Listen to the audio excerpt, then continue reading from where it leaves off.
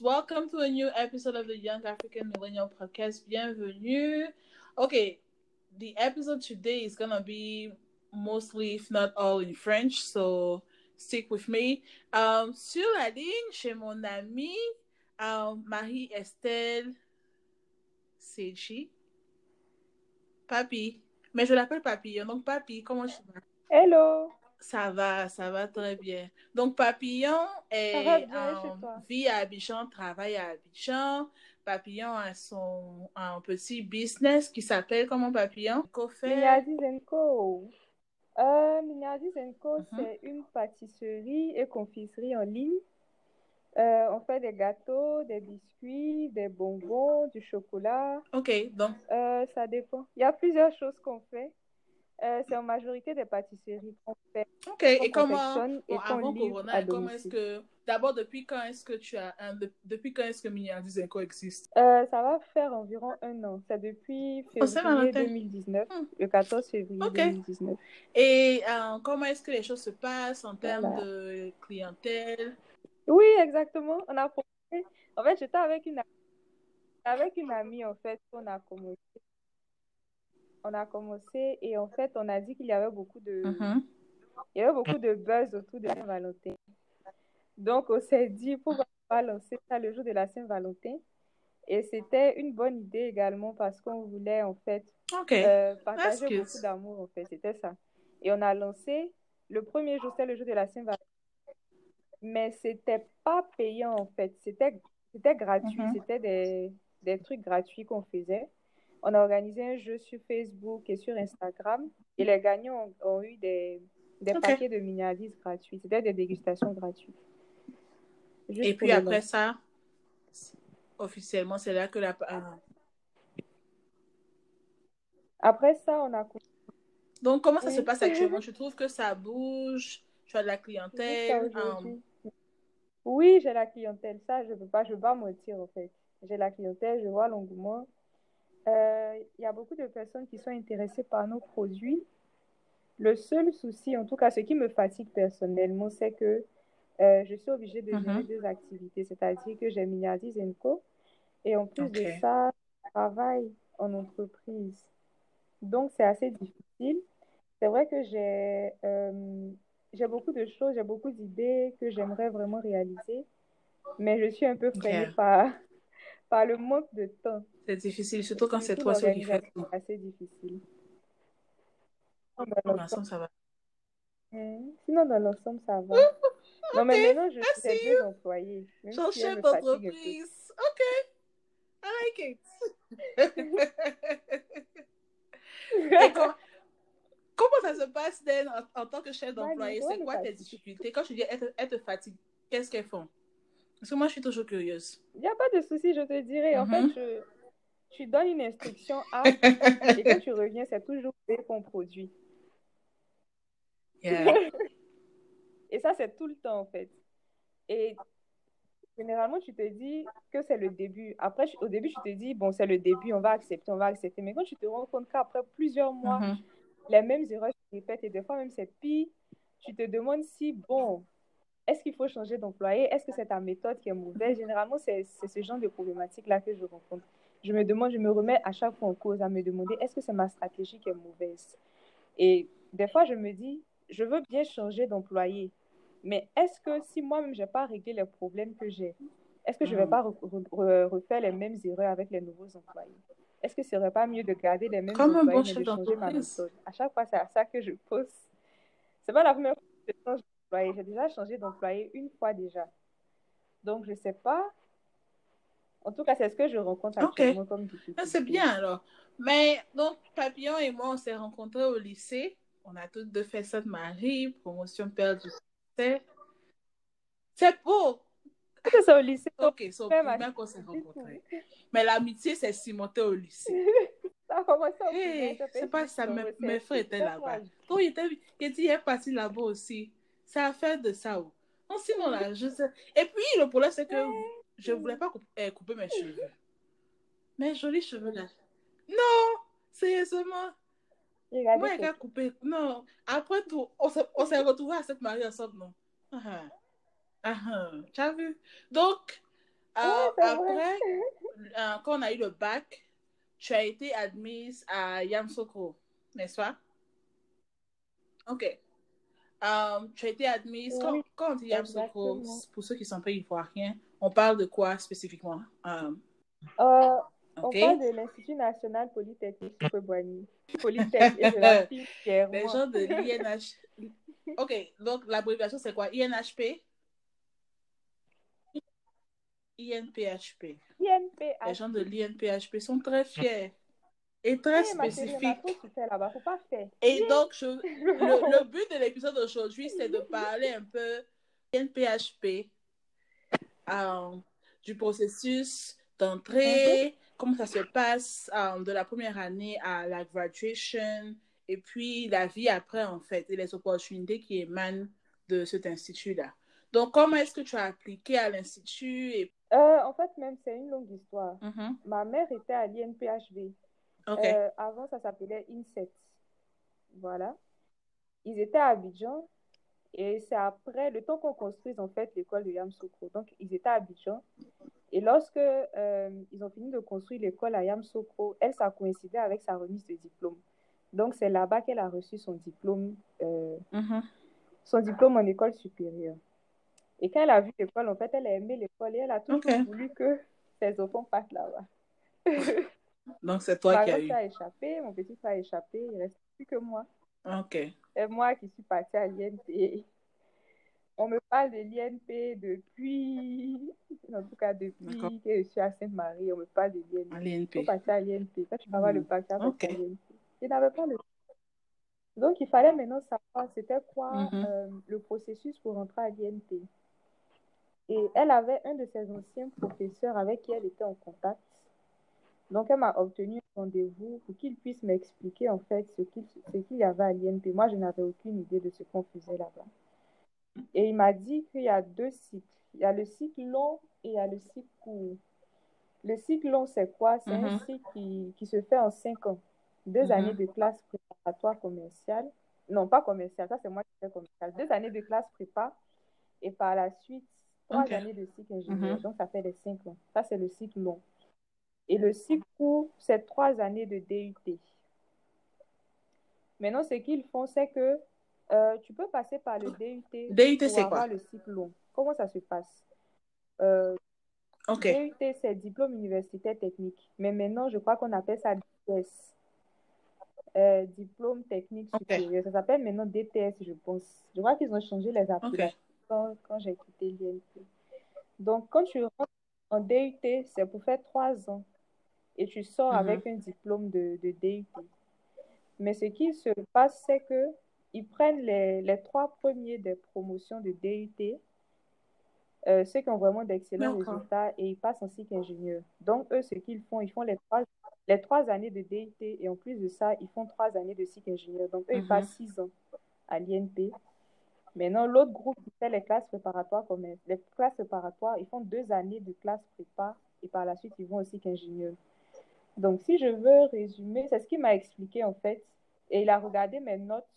Le prof de ma maman, il a regardé mes notes et il m'a demandé en fait, moi, ce qui m'intéressait. Moi, sincèrement, Mhm. je n'étais pas intéressée par les classes prépa. J'avais déjà fait Absolument. Sainte-Marie, j'avais vécu beaucoup de stress. Et quand je regardais sur Internet et je voyais un peu ce qui se Tu voulais passait en chiller. prépa, je n'avais pas vraiment envie d'aller en prépa. Donc, moi, je lui ai dit Mhm. que je faire quoi? Je dis, j'ai vu qu'il y avait une formation en mine et géologie. Moi, je veux bien m'inscrire en mine. Et il a vu, il a regardé mes notes. Il a dit, mais tu es aussi forte en sciences physiques, je pense. Il m'a dit, je n'ai pas intéressée par la formation de moteur, équipement motorisé. Eux, ils font, je crois, c'est génie mécanique, mais en DUT.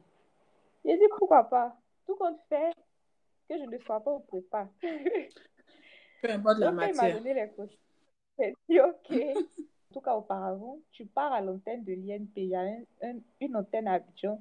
Tu récupères les documents. On te dit quelles sont les pièces à fournir. Je crois qu'il Mhm. y a l'extrait de naissance, la copie de ta collante, la copie de tes bulletins. Tous tes bulletins doivent être, depuis la terminale, depuis la seconde jusqu'en terminale, doivent être certifiés. Les copies doivent être certifiées. Donc, on a fait ça à la mairie et tout. Et tu déposes ton dossier. Donc, quand tu finis de déposer ton dossier, il y a une étude de dossier et à la suite de cette étude de dossier, il y avait un entretien. Donc, j'ai passé le premier tour. Bizarrement, je ne me suis pas juste inscrite pour le concours de DUT parce qu'avant, c'était 2 concours différents. Donc, j'ai fait et le concours de DUT et le concours de site ingénieur. Et j'ai été retenue pour le premier tour, passer à l'entretien. Arrivé à l'entretien, on te pose des questions sur ton projet d'études, sur ce que tu veux faire, qu'est-ce que tu veux devenir et tout. Et moi, ils m'ont demandé ce que je voulais devenir. J'ai dit, je veux être ingénieur en mine et géologie. Et ils m'ont demandé c'est quoi un ingénieur et tout. Moi, j'avais fait mon boileau sur Google. Absolument. J'étais motivée pour me tout pour ne pas aller faire classe prépa. Comme une bonne fille de Sainte-Marie.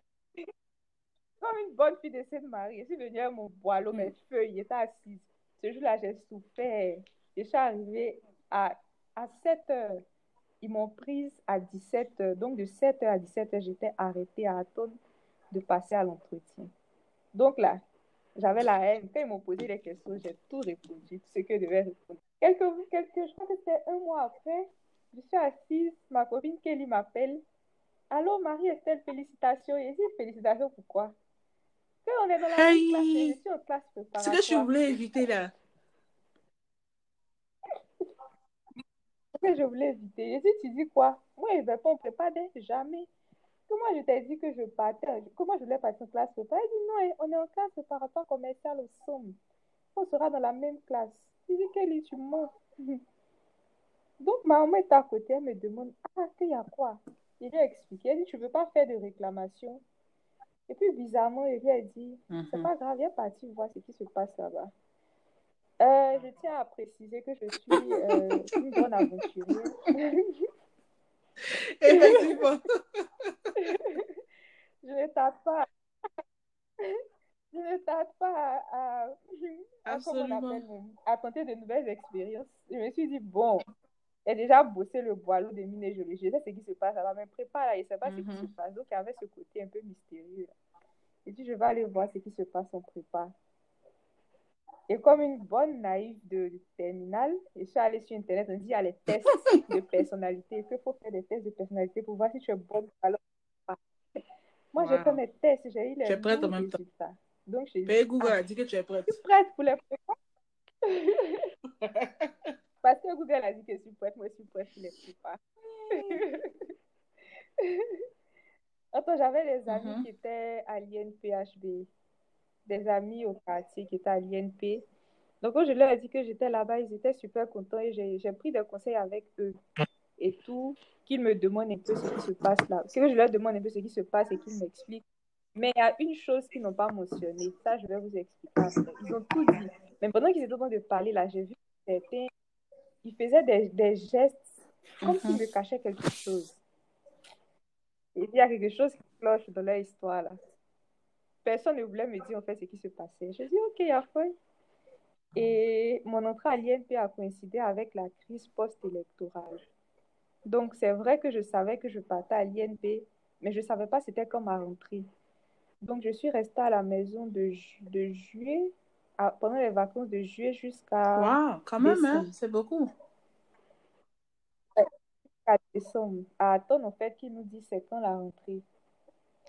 Et un jour, en fait, je crois que c'était en mi-décembre, j'étais en train de me promener au quartier, ma maman m'appelle et elle me dit, demain, tu vas à l'école. Je dis, hey, je ne suis pas prête moralement pour ça. Elle dit, faut faire tes bagages, demain, je t'accompagne à la gare. C'est tellement para-africain. Elle t'a pas appelé pour te demander comment ton moral est. Elle dit, demain, tu vas à l'école. Non, rien. Moi, je n'étais pas prête moralement. J'étais en train de me promener bien même dans le quartier, en train de causer, rire. Et comment dire, il restait un peu, il allait pleurer. Il dit, mais je ne connaissais pas, je n'étais jamais partie à Yamoussoukro. Jamais. Et c'est même pas, il ne savait même pas où se trouvait la gare, mais on m'a dit de faire mes bagages. Il dit, ah, faut faire tes bagages parce qu'on dit que le PDCI va marcher demain. Ou bien après demain, il ne sait plus quand. Que s'ils ont marché, que la guerre éclate là. Tu vas rester habitué, tu ne vas pas partir à l'école que je connais quelqu'un à l'INP. J'ai ma camarade Il y a ma camarade à Elle va Yamoussoukro. t'accueillir. Sa fille est à l'INP, tu vas aller de elle. Je dis, je ne connais même pas la fille. Comment je vais la reconnaître? Elle dit, c'est quelle fille? Voilà son numéro. Oh. Je suis partie. On est parti le lendemain, je suis partie à la gare. J'étais assise là. On dit, voilà le car. Je suis montée dans le car. On dit, c'est le convoi des élèves de l'INP. Je ne sais pas comment ils fait pour me retrouver dedans. Mais j'étais assise dans le car. Je connaissais personne. Je ne savais même pas où on m'emmenait. Et ma maman m'appelait chaque 10 Et minutes. la pauvre. Je me disais, pour me demander je suis où. J'ai dit, mais un endroit où je ne suis jamais partie. Je me demande je suis où. Je vais te dire quoi. Elle s'inquiète. Je ne sais pas. Et dit, quand je vais arriver, je vais t'appeler. À un moment donné, elle m'appelle. Elle dit, tu es où? J'ai dit, il y a la brousse à droite, il y a la brousse à gauche. Jusqu'à ce qu'on arrive à l'INP. On est arrivé sur le site de l'INP. Et quand on est arrivé, en fait, les élèves, il y avait des élèves qui étaient un peu plus grands que nous. Et ils étaient les élèves de deuxième ou troisième année. Et ils nous ont dit, ah, on est arrivé à l'INP. Quand je suis arrivée, je dis, waouh! En fait, quand on est rentré même dans Yamoussoukro, bizarrement, j'ai trouvé que la ville était paisible et tout. Je dis, bon, je pourrais survivre. Et après, on est arrivé à l'INP. Quand on est arrivé à l'INP, je me suis dit, waouh, ça, c'est en Côte d'Ivoire. Ils m'ont dit, oui, c'est en Côte d'Ivoire. Ils disent, au plus, à Yamoussoukro. Donc, le car est passé d'abord devant un premier site, ensuite devant un deuxième site. Je dis, mais il y a combien de sites? On me dit, il y a 3 sites à l'INP. Je dis, mais aïe, qui a construit l'école là? On dit, c'est Houphouet. Il dit, ok. Donc, on a dit, il y a 3 sites, il y a le sud, il y a le centre Voilà. et il y a le nord. Et je leur ai demandé, on va où? On dit, on va traverser le lac et vous allez arriver au centre. C'est Ah, là vous qu'on va vous traversez le laisser. lac même. Et moi, le numéro... Oui, en fait, il y a un lac. Bon, il y a une route, en fait. C'est sur la route qui est juste à côté du lac Ok. qu'on passe. Donc, je dis, mais attends, c'est le lac qui sépare. Le lac, c'est pas 2 sites. Le lac, c'est pas le sud, le site sud et le site centre. Et le car m'a laissé au centre, en fait. C'est là que je devais voir la fille de qui on m'a donné le numéro. Donc, je l'appelle, je lui demande, elle est où? Elle m'a dit qu'elle est au centre. J'ai dit, ouf, Dieu merci. Et elle m'a demandé, je lui ai demandé, tu es où? Comme si même je connaissais l'école, j'étais perdue. Elle dit, il faut suivre les autres écoles. Les autres étudiants, ils vont te diriger aux activités libres. Et là, je l'ai vu. Je lui ai dit, décrit en fait ce que j'avais porté. Puis elle est venue me saluer. Et là, j'ai vu que c'était elle et tout. Donc, elle m'a conduit dans sa chambre. J'étais installée là-bas avec elle et tout. Et bizarrement, quand je partais dans sa chambre, j'ai vu un visage familier. Une amie que j'ai rencontrée pendant les vacances. Je dis, hé Seigneur, La grâce nous au moins suffit, quelqu'un hein. que je connais. La grâce nous suffit. Et bizarrement, quand j'ai avancé un peu encore, j'ai reçu un appel, je décroche, c'est qui? Larissa Eja, une de mes amies avec qui j'ai fait Sainte-Marie. Je dis, hé, au moins je ne suis pas Ça seule. fait du bien. Donc, ça faisait un peu de réconfort.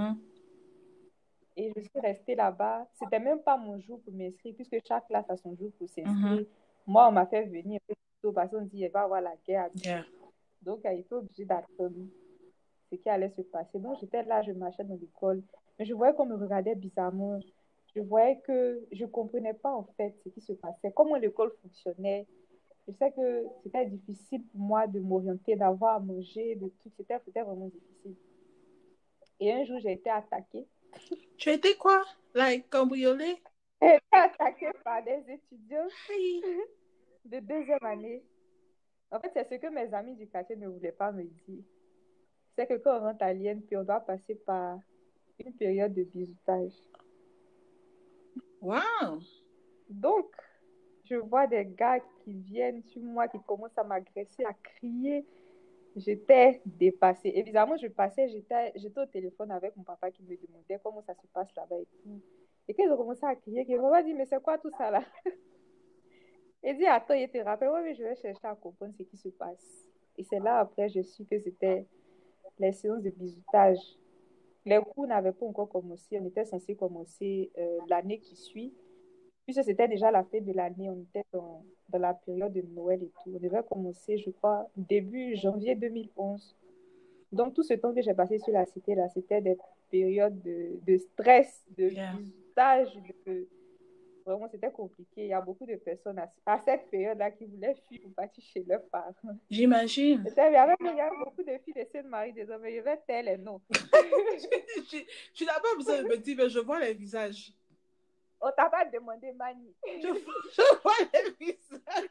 Je ne peux pas dire les noms, mais je vois les visages. Moi, je ne pouvais pas partir. On m'a dit à la guerre à Abidjan. Donc, moi, j'attendais que cette période-là passe. Donc, c'était ça. Les séances de bizutage, là, ça consistait en quoi, en fait? Non, ça, il ne peut pas t'expliquer. Il a dit beaucoup de choses. Tu m'as Déjà, dit... même là, si mes parents savent ça, ils vont se fâcher. Waouh, mais c'est une secte. Ouais, c'est ce que les gens disent. Mais c'est la formation. Ça fait partie de la formation. Ok. Donc, c'était ça. Uh-huh. J'ai continué mon année de prépa. Au début, en fait, j'étais contente.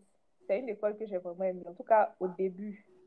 Moi, quand je partais à l'INPHB, comme j'ai dit, non seulement je ne voulais pas faire prépa, je voulais être au DUT. Et quand j'arrive, je me rends compte que non seulement les prépas, c'est dur, et en plus, les DUT, ils passent leur temps à s'amuser. Donc, moi, ça m'énervait.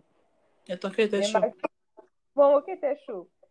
Mais malgré tout, en fait, on avait réussi à se faire une petite organisation, à s'amuser aussi avec les filles de Sainte-Marie. Tu connais, on aime bien être au sommet.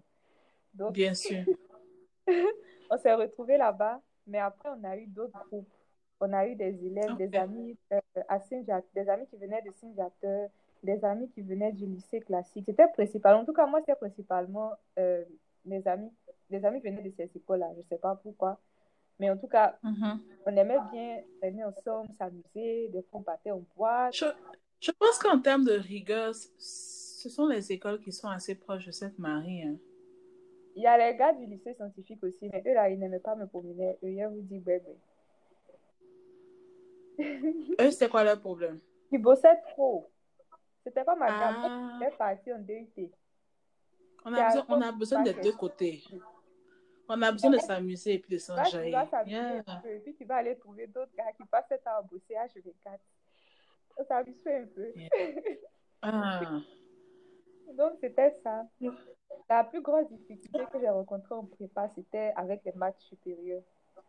Parce que c'était quelque chose qu'on n'avait jamais fait auparavant. C'était nouveau. Et puis, en plus, notre professeur mystifiait la matière. Il y a beaucoup de choses, en fait, je ne peux pas dire qu'il ne disait pas, mais en tout cas, moi, que je ne voyais pas. Donc, c'est ce qui me fascinait. Ok, qui n'expliquait pas clairement, en fait. Parce que je ne comprenais pas, parce que je trouvais qu'il n'expliquait pas clairement. En plus de ça, on avait des tests chaque mardi. On avait des tests chaque mardi. On avait des tests avec lui spécifiquement chaque mardi, sans oublier qu'il y avait d'autres matières encore. C'était un peu comme le lycée, mais avec beaucoup plus de matières. En prépa commerciale, on faisait mathématiques supérieures, on faisait économie, comptabilité, anglais. En prépa commerce, les matières les matières qui comptent pour le plus, c'est les maths et l'anglais. Ok. Et c'est ce qu'ils ont regardé en fait pour nous recruter en classe prépa commerciale. En anglais, j'avais eu 18 de moyenne.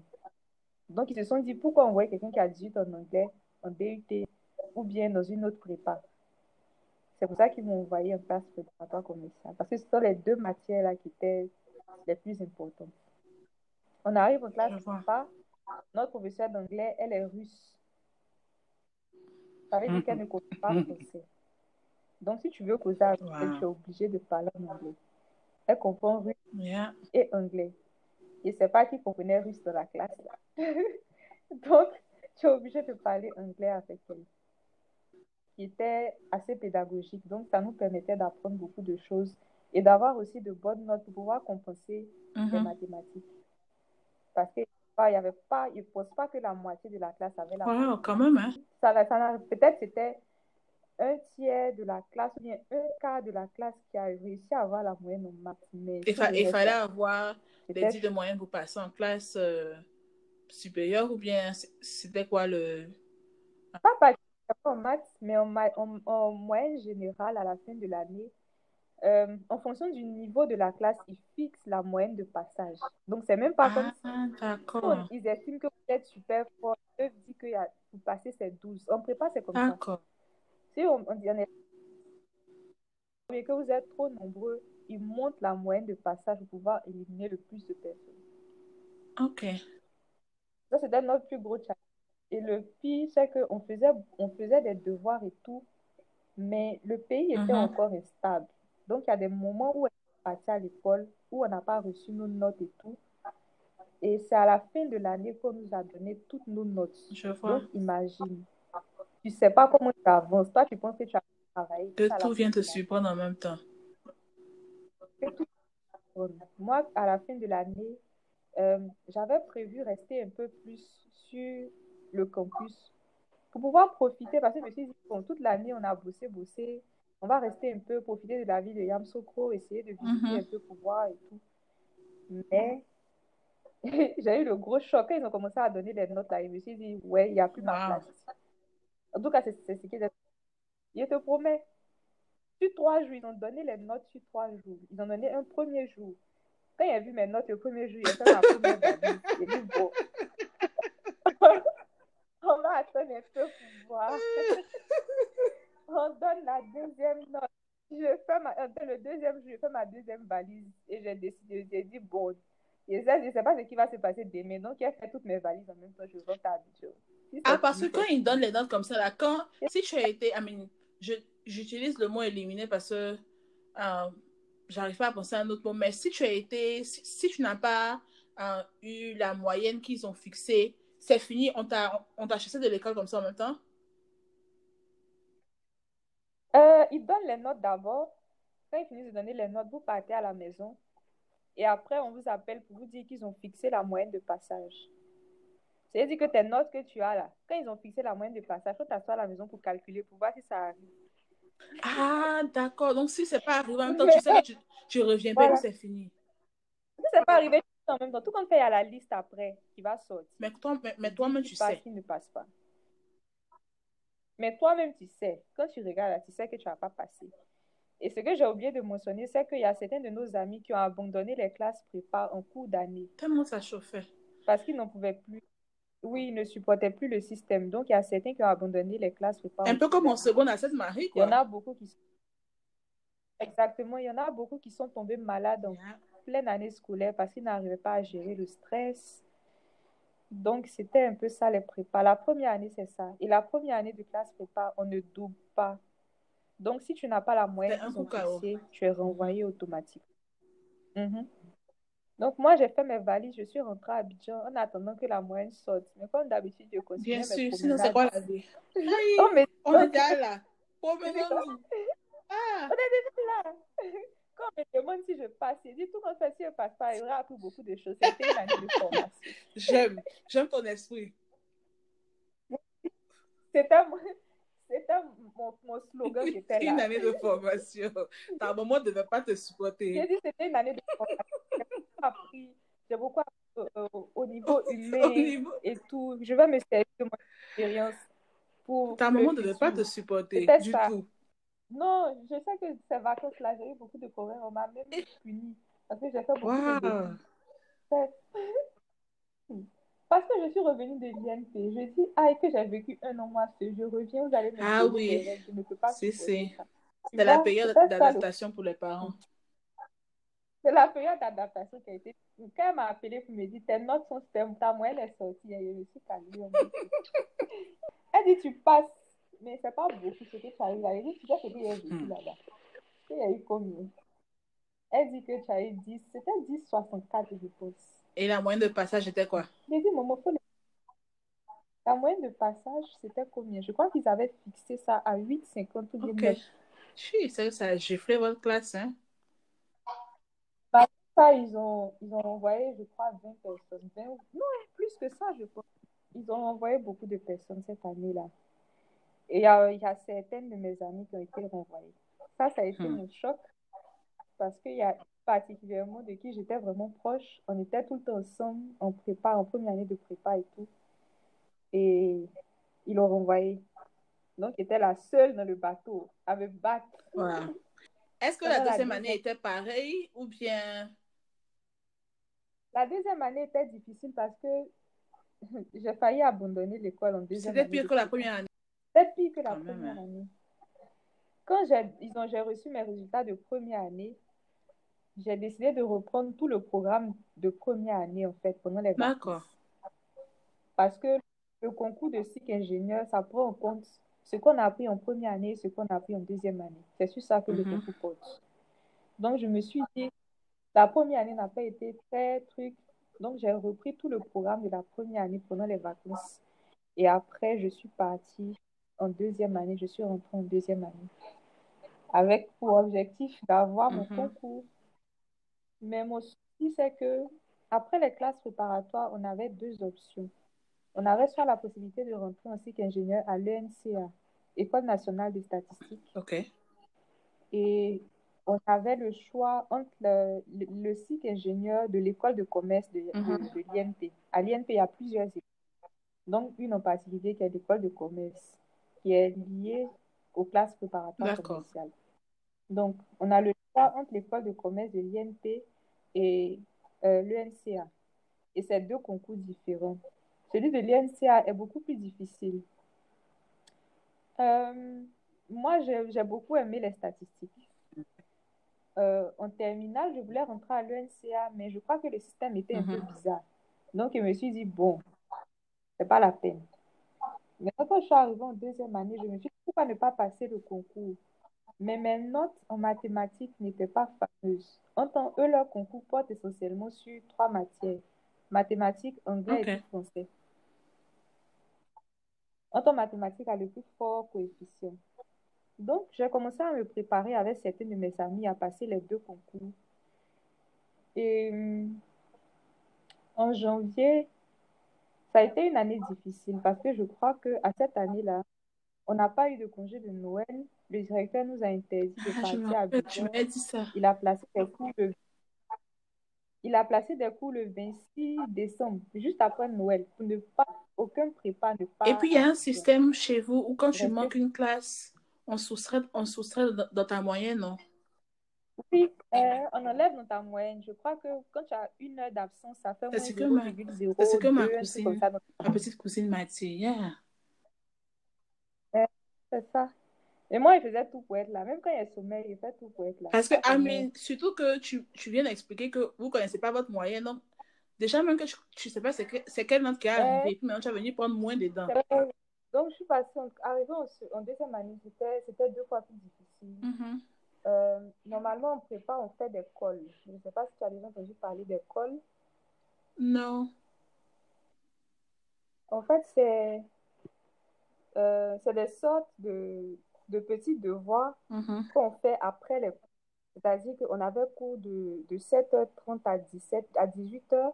Et à partir de 18h30, on avait de petits devoirs avec les professeurs. D'accord. C'était des oraux. Donc, c'était soit en anglais, soit en mathématiques. Généralement, c'est dans les deux matières qu'on faisait les cols. Le professeur de maths peut, par exemple, te donner une intégrale à résoudre. Peut-être une intégrale à résoudre, il te donne préparé, et puis après, tu viens exposer devant lui. Mais généralement, c'était très difficile.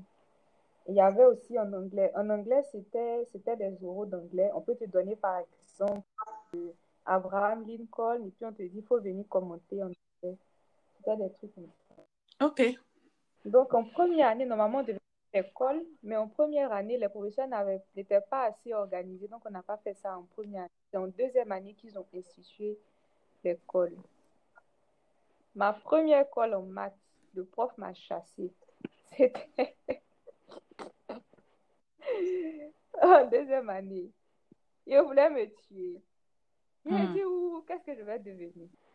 En fait, il n'était pas arrivé en retard. Celui qui était avant moi a fini la colle, mais il n'est pas descendu pour aller m'appeler. Généralement, quand celui qui est avant toi finit, il descend, il va t'appeler, puis tu remontes automatiquement. Mais il ne m'a pas appelé. Donc, j'étais là. Et depuis, je ne voyais personne. Quand je suis montée, le professeur a dit, je t'ai trop attendu. Tu as 0. Je ne te prends plus en colle. Wow. C'est-à-dire que moi, toutes mes colles de l'année, là, c'était 0 en maths. J'ai failli mourir. Ce jour-là. J'ai failli dire que tu as pleuré. En bonne fille de Sainte-Marie. J'ai pleuré. Yako. C'est ce qui s'est passé. C'était ça. Et en prépa, je crois qu'en plus de ça, non seulement on n'est pas rentré, c'était la première fois que je passais Noël et les fêtes de fin d'année sans ma famille, ça c'est un. L'école était difficile. Je venais de perdre mon grand-père et tout. Tout ça mélangé, en fait, plus le fait que c'était difficile. Un jour, je me suis levée, je suis sortie de la classe et j'ai dit au chef de classe, trouve quelque chose à dire au prof si tu ne me vois pas. Wow. J'ai une urgence à Abidjan, je dois partir. Mais en réalité, je Et qu'est-ce voulais qui t'a fait partir, je me rester? suis revenue. Et on l'a abandonné quelque part. Parce qu'elle n'en pouvait Et plus. puis ta vieille dit retourne-toi. Elle m'a dit, tu es folle, que c'est là que tu vas abandonner. Que tu ne sais pas ce que tu racontes. Donc, en fait, j'ai réfléchi et je me suis dit que peut-être que je faisais trop de choses en même temps ou bien que je connais mes faiblesses. Ce que je vais faire, je vais travailler de manière optimale. Je me suis engagée dans 2 concours, celui de l'NCA et celui de l'INPHB. Celui que je trouve accessible, où je peux avoir beaucoup plus de chance, c'est celui de l'INP, puisqu'il y a jusqu'à 5 choix. Si je me fatigue à faire 2 concours et que je rate les 2, ça ne va pas servir à grand-chose. Okay. Entre celui de l'INP, c'est juste un seul concours, mais j'ai jusqu'à 5 choix. Au pire des cas, je vais avoir quelque chose qui me correspond. Donc, j'ai laissé le concours de l'INP. Ma marraine s'est fâchée et elle a dit pourquoi est-ce que je me comporte comme ça, que j'abandonne facilement. J'ai dit, je me connais. Il faut laisser ça. Et c'est ce que j'ai fait. J'ai continué à bosser. Je bossais plus de statistiques, comme j'avais dit encore. Je me suis dit, il y a forcément une filière, en fait, qui allait m'accepter avec ce que je savais faire le mieux. C'est sur ça que je me suis basée. J'étais pas forte en comptabilité. J'étais pas forte en mathématiques supérieures, mathématiques spécifiques. En 2e année, on a fait les 2. J'étais pas, je me débrouillais pas mal en français, en anglais, en statistique, je comprenais bien. Informatique, ça allait. Je dis, je vais me concentrer sur ça. Ça allait aussi en économie. Donc, je vais me concentrer sur les matières où ça va. Et puis, c'est comme ça que je vais faire. Et à la fin de l'année, on s'est mis ensemble. Les filles de Sainte-Marie, on bossait ensemble. On avait notre petit groupe. On cuisinait. C'était vraiment intéressant. En tout cas, à l'époque des révisions, là, c'était chic. Ça nous a permis puisqu'on était ensemble, ça nous a permis de nous soutenir et puis de partir au concours. Ensemble, yeah. Et après, on a fait le concours de cycle ingénieur. Quand on a fait le concours de cycle ingénieur, j'ai été acceptée en HEA. HEA à l'INP, c'est Haute Études en Assurance. OK. Qui dit HEA dit, moi, je n'ai pas voulu aller en HEA. En fait, je ne savais pas trop ce qu'il faisait, ça c'est un. Et de 2, pendant le concours de cycle ingénieur, après l'épreuve de mathématiques, je me suis juré que j'allais plus faire de maths dans ma vie parce que j'ai trouvé que c'était les foutaises. C'était dur. Mais on m'envoie en HEA. Pourquoi se chauffe vite? HEA. Hein? Pourquoi se chauffe vite? Oui. Qui dit HEA dit mathématiques encore? Je dis encore. Mais qu'est-ce qui se passe dans ma vie? Qu'est-ce que j'ai fait à Dieu? Vous méritez ça. Mais je me suis dit que je vais prendre le bon côté des choses parce que ça a été une année difficile pour les gars de ma promo. Il y a beaucoup qui ont échoué au concours. Le concours de cette année-là a été vraiment serré. Et ceux qui ont fait les classes préparatoires technologiques, sur 200 candidats, ils ont pris juste 11 admis. OK. Chez nous, il y avait candidats. Oui. Chez nous, il y avait un peu plus d'admis, mais c'était serré. C'était vraiment serré. Et HEA, c'est une filière assez prestigieuse. Donc, je me suis dit, pourquoi me morfondre? Si je suis arrivée ici, c'est que peut-être je suis un peu forte en maths. Absolument. Je vais rester. Je vais rester là et puis je vais prendre ça comme ça. Et j'ai commencé en fait les cours en HEA, parce que en assurance. l'intelligence, c'est aussi la capacité d'adaptation. L'adaptation. À l'INP, voilà. Je ne fais que ça, m'adapter. Au départ, je voulais faire 1000 jours. Voilà. Je suis arrivée en prépa, je me suis adaptée. Après, je voulais partir. Je voulais faire marketing. Et la filière marketing, c'était les SK. Et je me suis retrouvée en assurance en HEA. Je me dis, bon, allons-y. Donc, j'ai fait HEA. Au début, quand j'ai commencé à faire les cours, je me suis dit, mais ce truc-là, c'est facile. Oh, j'ai trouvé le site ingénieur super facile. Après le premier semestre, quand je suis rentrée en site ingénieur, je suis tombée gravement malade. Mais malgré ça, après le premier trimestre, je faisais partie des meilleurs de la classe, des 3 premiers de la classe, après le premier semestre. Donc, je me suis dit, peut-être que si j'étais dans une autre filière, je n'allais pas pouvoir faire tout ça. Parce que j'avais raté plusieurs semaines de cours. Mais malgré ça, j'avais réussi à me retrouver parmi les meilleurs de la classe. Absolument. Pourtant, sur la liste des admis, j'étais l'avant-dernière. Wow. Donc, je me suis dit, HEA, ça va me réussir. Attends, je vais rester là. La première année a été bien. La deuxième année a été encore mieux, puisqu'au premier semestre, j'ai fini major de promo. Ok. J'ai dit, bon, Ok, belle. il y a du bon à lire. Il y a du bon en HEA, donc on continue. Bien sûr. Et en plus de ça, en deuxième année, j'ai passé plusieurs concours. Donc, un en particulier où je devais faire un projet de recherche scientifique sur la cybercriminalité. Ça, c'est c'est l'une de mes plus belles réalisations. Oh, nice. J'ai passé le concours au niveau national. Ils ont pris 4 admis. Et c'est l'Institut de lutte contre la criminologie économique en Suisse, à Neuchâtel. C'est eux qui ont fait la sélection. Ok. Donc, un jour, j'étais assise, je vois mon téléphone qui sonne, plus 44. J'ai dit, mais qui m'appelle de la Suisse? On m'appelle, qui me dit, tu as été admise au concours pour faire le projet de recherche de lutte contre la cybercriminalité. En tout cas, c'était super, c'était Maman, tu super. me dis à ce moment-là, mais je suis Donc, heureuse. Donc, j'imagine. c'était mal chic. Ils m'ont octroyé une bourse de recherche. En fait, je travaillais un peu comme un élève de doctorat. Nice. Mais ce que je devais produire, c'était un rapport de type master, puisque je n'avais pas le niveau de doctorat.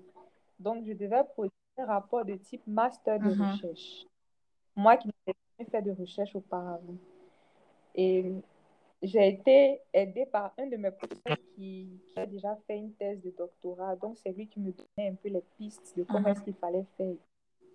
J'ai écrit mon projet d'études. C'est lui qui a relu, qui m'a aidé à faire. Et après, j'ai été admise. Quand j'ai été admise, je devais travailler sur le projet pendant 1 an. Donc, pendant 1 an, je devais travailler avec les brouteurs. Ça aussi, c'est une autre époque de ma vie. J'ai eu beaucoup d'amis brouteurs. Wow. Oui, j'ai eu beaucoup de camarades brouteurs qui m'ont pendant l'étude. J'ai travaillé dans 2 villes en particulier. J'avais choisi Abidjan et Yamoussoukro. À Abidjan, j'ai sélectionné quelques communes. Je crois qu'il y avait Adjamé, Cocody, Yopougon. Et c'est dans ces communes-là, en fait, que je travaillais. J'ai travaillé avec, comment on appelle ça, la police criminelle. J'ai travaillé avec des psychologues et des sociologues parce que mon thème portait essentiellement sur la jeunesse ivoirienne. C'était un thème qui portait aussi sur la psychologie. C'est le thème que j'avais choisi, en fait. Ça parlait de résilience et tout. Donc, j'ai travaillé avec des psychologues, des sociologues, des professeurs de l'université de Cocody et tout. Et à la fin, je devais produire un rapport de type master.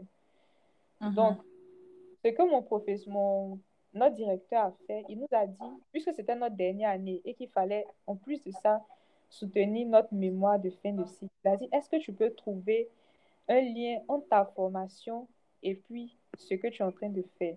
Et bizarrement, lorsque j'ai trouvé le lien, il m'a dit que c'était plus la peine, que finalement, vous allez écrire deux mémoires. On était à combien de temps de la fin de l'année? 2 mémoires. Il nous fallait 6 mois. Il nous fallait 6 mois il nous fallait être en entreprise pendant 6 mois. On était à, je crois, 3 ou 4 mois de la fin de l'année. Qu'est-ce que je vais faire?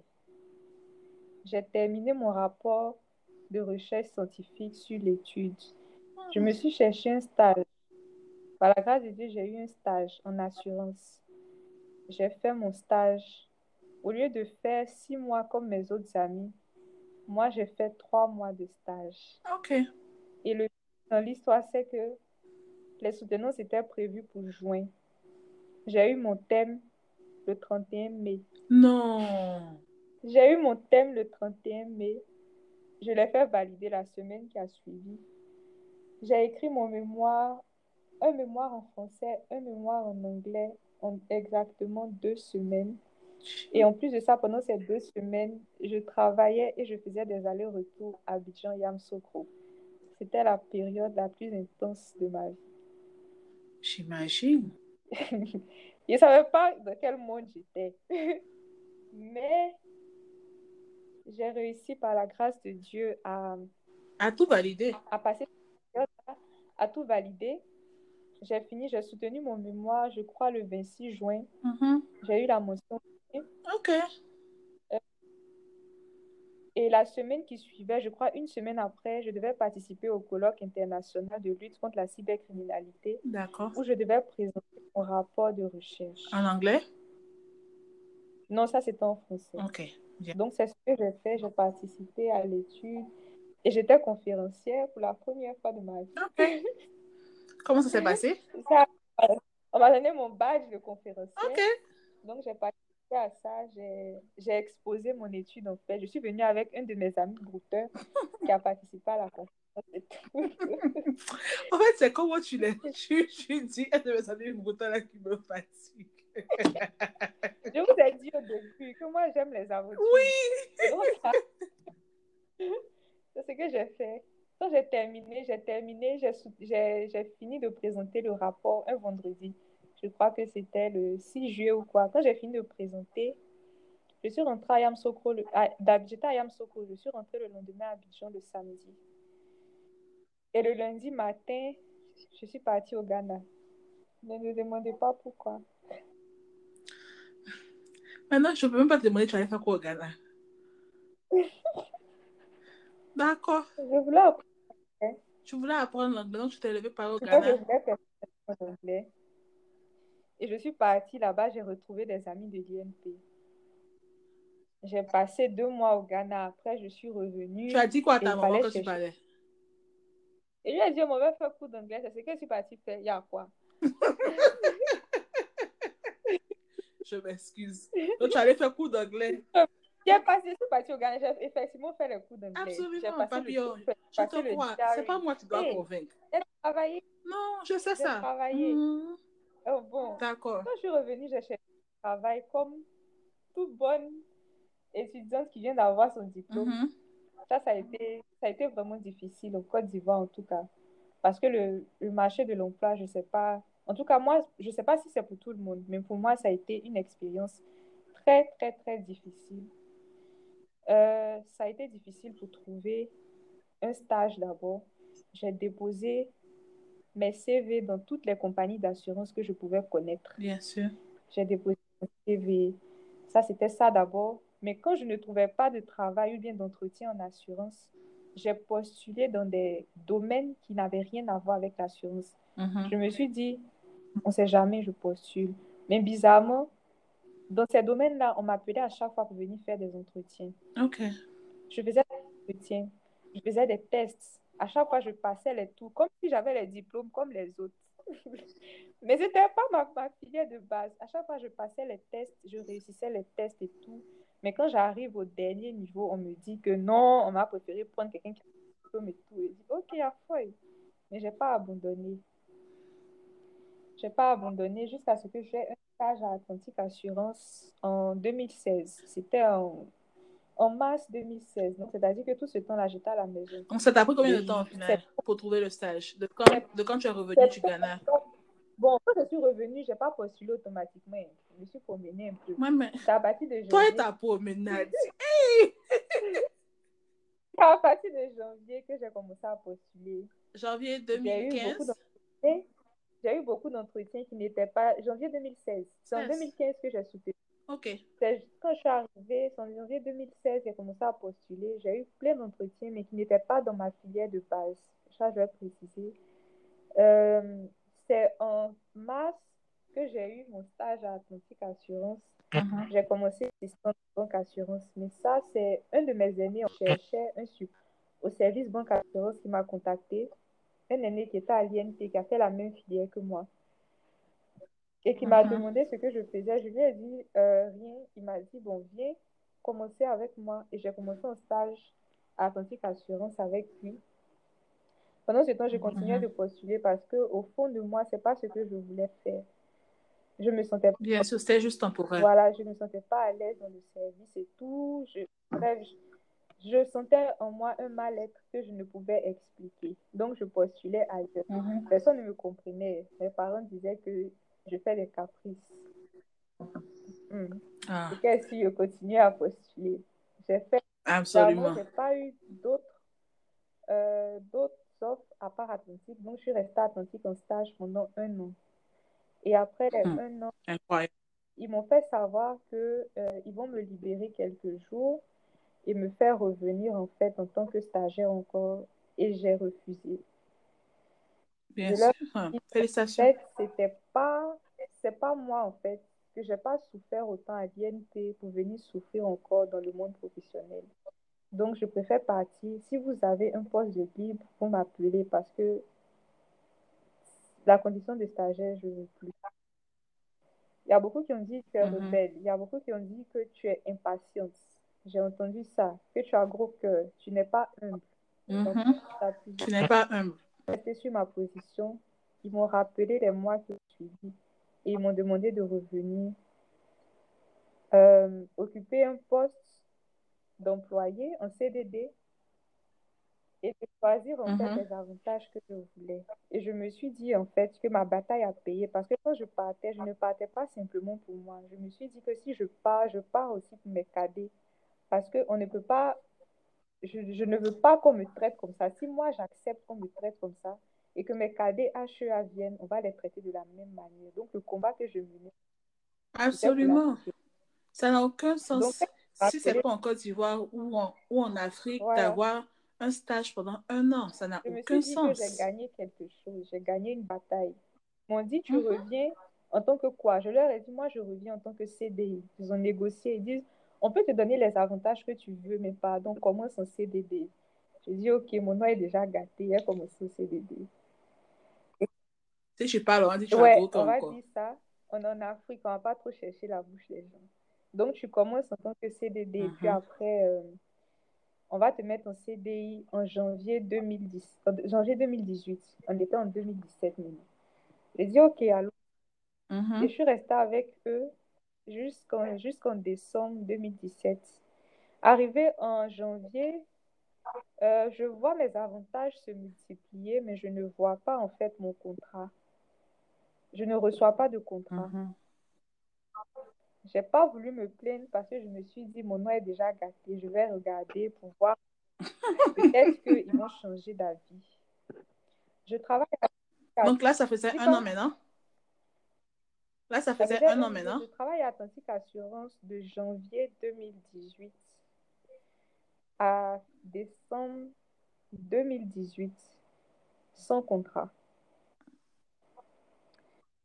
Wow. Je vais vous épargner certains détails. Donc là, moi, j'ai passé une année où je me posais en fait des questions sur ce que je voulais faire vraiment de ma vie parce que je réalisais que j'avais l'impression d'être en prison dans l'entreprise. J'avais l'impression de ne pas réaliser, de ne pas travailler avec mon plein potentiel. J'avais l'impression d'étouffer. C'était cette sensation que je ressentais quand j'étais là-bas. Pas parce qu'on me traitait mal particulièrement, mais je sais pas, mais je me voyais ailleurs. Je me voyais faire autre chose à chaque fois. Mais je me demandais, je vais faire quoi? Et j'ai commencé à me poser des questions, non pas sur ça, mais j'ai commencé à me poser des questions sur moi-même, à me demander qui je suis, à me demander qu'est-ce que j'aime faire, qu'est-ce que je veux devenir en fait. Parce que depuis le temps, je ne m'étais pas posé la question. C'est vrai qu'au début, je disais, je veux faire Mise et choisi, après je veux faire ça. Mais après, j'avais l'impression que tous mes choix étaient dictés par la vie, mais ce n'était pas dicté par moi-même. Et j'avais en moi un besoin d'indépendance. Il fallait que j'aille me chercher. Absolument. Et parallèlement à ça, quand j'étais à Atlantique, je lisais beaucoup de livres sur l'entrepreneuriat, je suivais beaucoup de formations sur l'entrepreneuriat et j'avais écrit 3 projets d'entrepreneuriat sur lesquels je travaillais. Donc, jusqu'à ce qu'on arrive en décembre 2018, j'avais fini d'écrire mes 3 projets d'entrepreneuriat. J'avais fini de faire plusieurs formations. J'avais plein de certificats dans le domaine. En management financier, en communication, en marketing digital. Et j'avais digital que je trouvais vraiment intéressant. Donc, je me suis dit, bon. Et quand j'ai commencé à me regarder de plus près, je me suis dit que je suis beaucoup plus à l'aise dans des activités créatives, dans des activités où j'ai la possibilité de travailler sur plusieurs projets, où j'ai la possibilité d'interagir avec différentes cultures et tout. Je me suis dit, c'est ce que je veux faire. Je veux travailler dans l'innovation. Je veux travailler dans un domaine où il y a un peu d'art. Je veux travailler dans un domaine où je peux exprimer librement mes idées. Mais là où je suis, c'est pas moi. Donc, en décembre 2018, je décide de démissionner d'Atlantic Assurance pour aller à l'aventure. Je me dis que je vais commencer une nouvelle vie d'entrepreneur, mais on ne sait jamais. Puisque je ne veux plus faire assurance, il faudrait que je trouve une filière qui me corresponde. Et j'avais fait mes certificats de marketing digital. J'ai dit, mais le marketing est intéressant. Pourquoi ne pas évaluer du côté du marketing, de la communication et tout. Peut-être si je réussis à avoir quelque chose dans le digital, ça serait super. Sans diplôme de, sans diplôme de marketing, sans expérience en marketing, je récupère toutes les offres de marketing que je trouve sur Educarrière, que je trouve sur NovoJob, que je trouve sur tous les sites, sur Facebook, tous les sites que je peux trouver, et je commence à postuler en marketing.